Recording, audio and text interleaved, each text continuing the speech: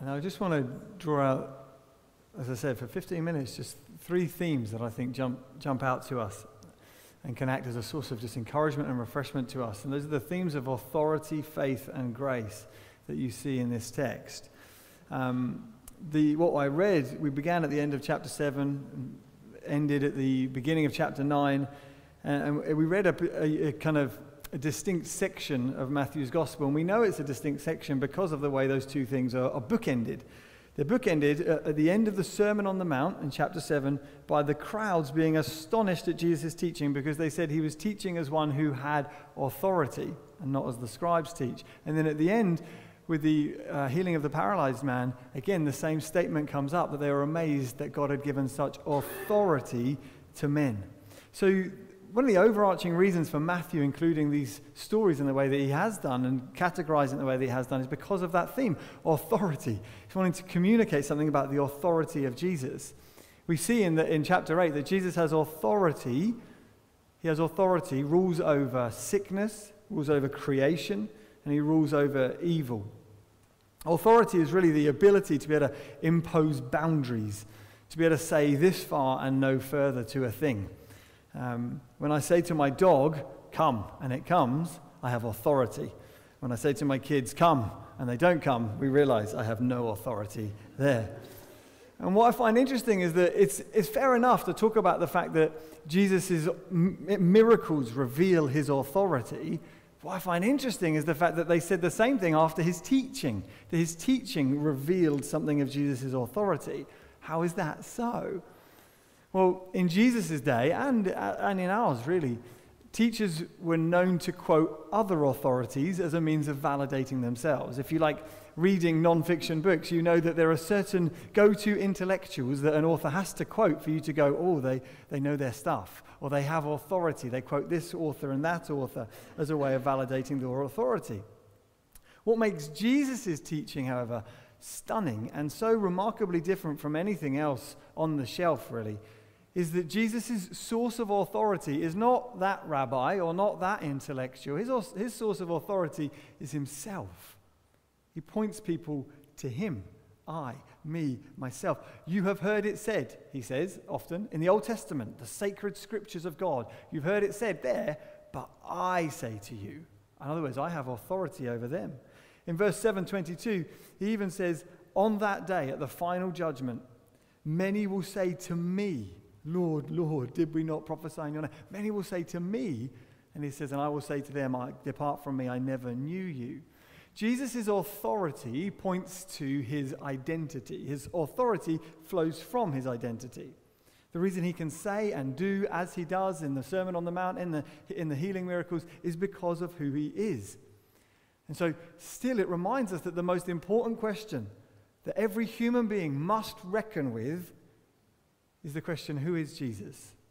This man whose authority stands for the past 2,000 years has shaped Western history in the way that it has, such that when we look at the terrible news and what's going on in Afghanistan, what we're seeing is a clash of civilizations, ones that have been shaped by the authority of Jesus for 2,000 years and one that hasn't. And the inability to understand one another with different value systems comes from their ultimately different authority sources. Jesus' identity, as we were singing earlier, is that he is the ultimate prophet, priest, and king that the Old Testament told us to prepare for and get ready for. He's a king in that he rules and he has authority and he reigns with wisdom in the things that he does and says. We see this in Matthew 8, the way that he commands the creation, in the way that he casts out demons just with a word. When he goes to the region of Gadarenes, Jesus says nothing except that one little word, go. That's it. His authority is so complete that he needn't say anything other than go. And so he rules with wisdom. He's a priest.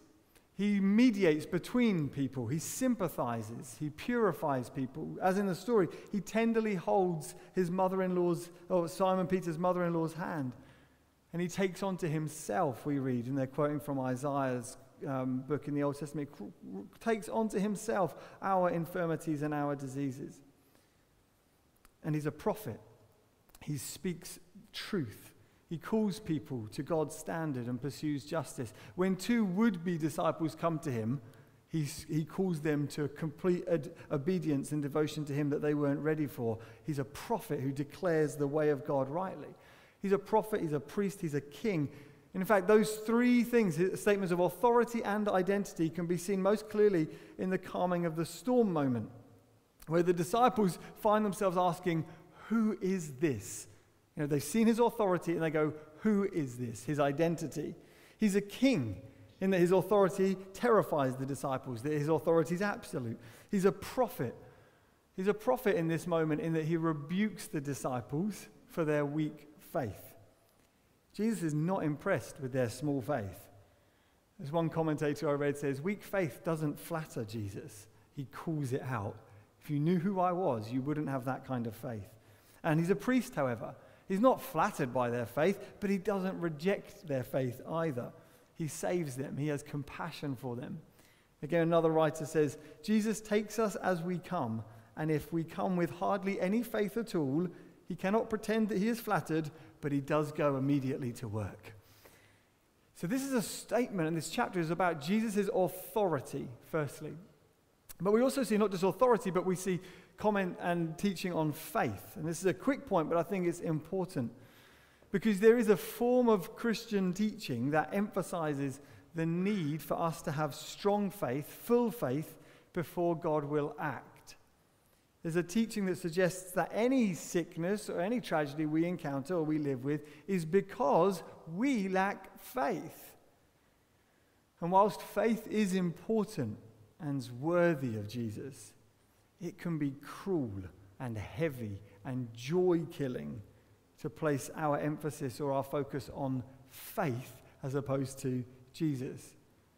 There's a form of Christian teaching like that can suck the life out of our Christianity. And it turns sons and daughters into slaves to this thing called faith that we're constantly hammered by. Or it can make us feel like failures before a father constantly. And you see this in chapter 8. If we were to go through the stories and grade each of the people's faith levels, well, it starts with the leper who comes to Jesus and he's got impressive faith. We'd give him an A, good faith. But then we come to the faith of the centurion. Again, impressive faith. We can't give him an A because we've already given someone an A, so we'll give him a B+. He gets a B+ for good faith because he recognizes Jesus' authority. But then we come to Simon Peter's mother-in-law. She doesn't have any faith. She's asleep at the time. He just touches her. We'll give her a C for faith. But then we come to the calming of the storm. What do we get here? Jesus' disciples panicking in the face of the waves. They get a D. It's not impressive faith. And then we come to the two demonized men in the region of the Gadarenes. Not only do they not have faith, they have the opposite of faith in Jesus. They are opposed to Jesus. We'd give them an F, perhaps. So you see people with different levels and measures of faith. Or if we're not familiar with the A to E system for the new kids, we'd go for 9, 9, 4, 3, and 1, which makes no sense to me. And at this point, I want to read something that Dale Brunner says in his amazing book on Matthew's Gospel, which I've been enjoying for the past year. This is Matthew 1 to 12. I mean, all of that on just the first 12 chapters, and I've nearly finished it. I can't wait for the next installment of Brunner's commentary. But he says these beautiful things about Jesus and faith in response to this moment. He says, "It is not true that the measure of faith determines the measure of help. In this gospel, though Jesus praises great faith, he never requires it before he helps." I doubt theologians do this, but he should just drop the mic and walk away at that stage. There we go. But I want you to listen to this. This is a lengthy quote, but I think this is worth us hearing, particularly in light of what I said. "It has been one of Protestantism's temptations to turn faith into a meritorious, that means merit-earning work, meritorious work, whose quality or quantity God rewards. Justification by faith has sometimes been turned into justification on the basis of faith. Only absolute surrender, we are told, gets absolute help. Only total commitment receives total power. Only an empty vessel can be filled. But these mystic, Gnostic adjectives, all of which focus on us and on the quality of our inner doings or undoings, are so many salvations by works and are to be rejected And the focus, again, is to be placed on Jesus. And then listen to this last bit. We used to criticize old Catholics and old Catholicism for making salvation a matter of exterior works, rosaries, indulgences, novenas, satisfactions, pilgrimages, confessions, and the like. But Protestant works can be even more excruciating because they have to be performed within, where it is harder to tell how we are doing. Complete emptying, yielding, abandoning, and all other completes, fulls, totals, and absolutes can be cruel when imposed by uncompassionate teachers on eager candidates. Jesus loves trust in him. He praises it and he helps it, but he does not tyrannically demand it of us in large, not to mention entire measures before he helps us.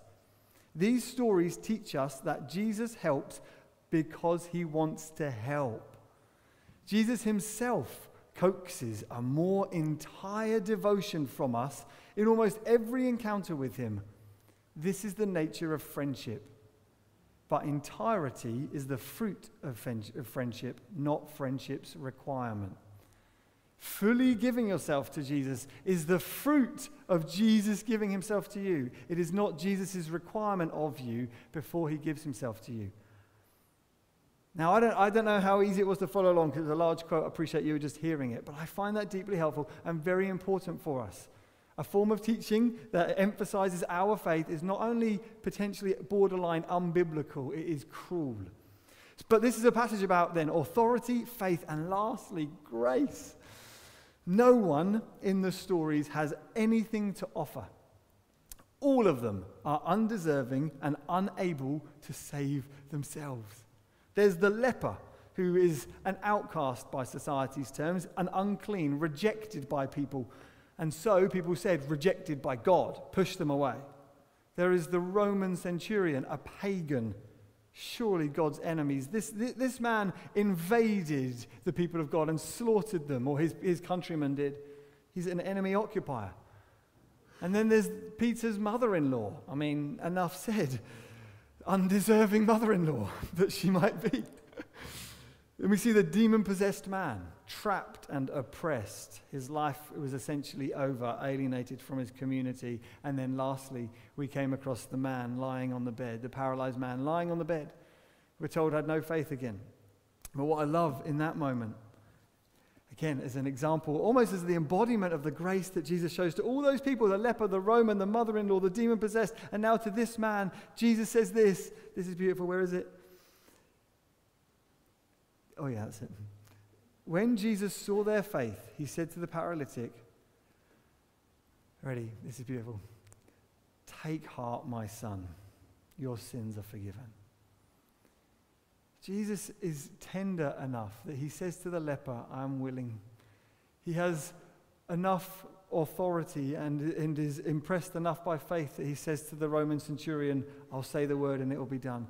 He tenderly touches Simon Peter's mother-in-law's hand and just holds her hand and heals her. And here he says to the paralyzed man, take heart, your sins are forgiven.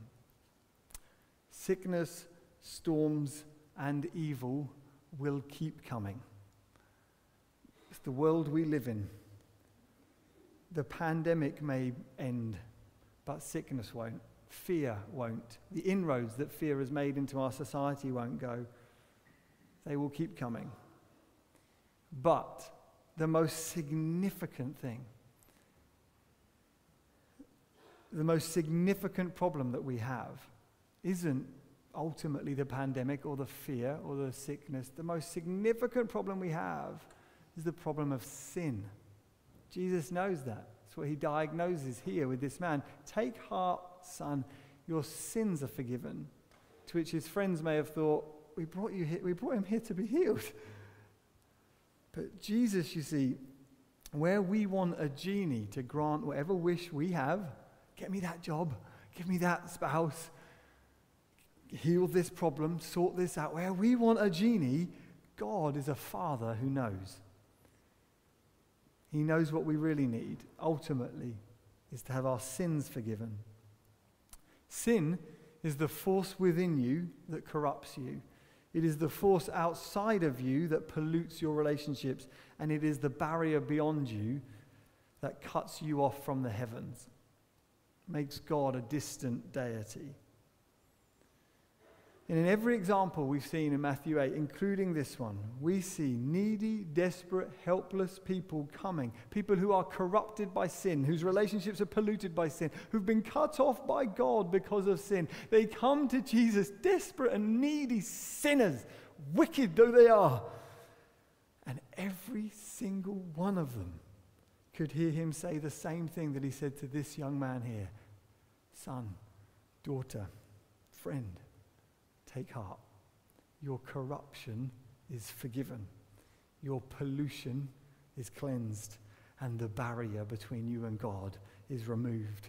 Your sins are forgiven.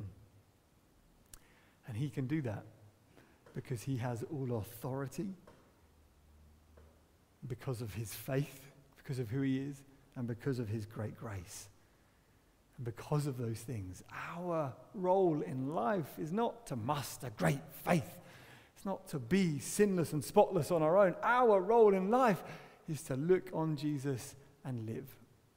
He is the source of our life. He is our joy. He's our treasure. And he is the source of our ultimate refreshment and satisfaction, not success. In fact, earlier on as we were praying, someone had a prophetic word that they felt there were people coming who were battling with feelings of insignificance, as though you don't matter to the world.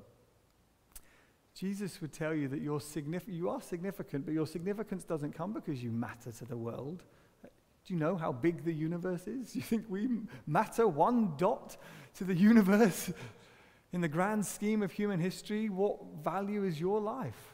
How significant can you be? How hard must you work to attain a measure of significance? No, your significance comes not because you can be productive, not because you are great and healthy and powerful and wise and important. Your significance and mine comes from this. He loves you. That's it. He loves you. And because he loves you and knows your name, you matter a great deal. That's where your significance comes from. Everything else is a lie that needs to be resisted and rejected. Let's pray.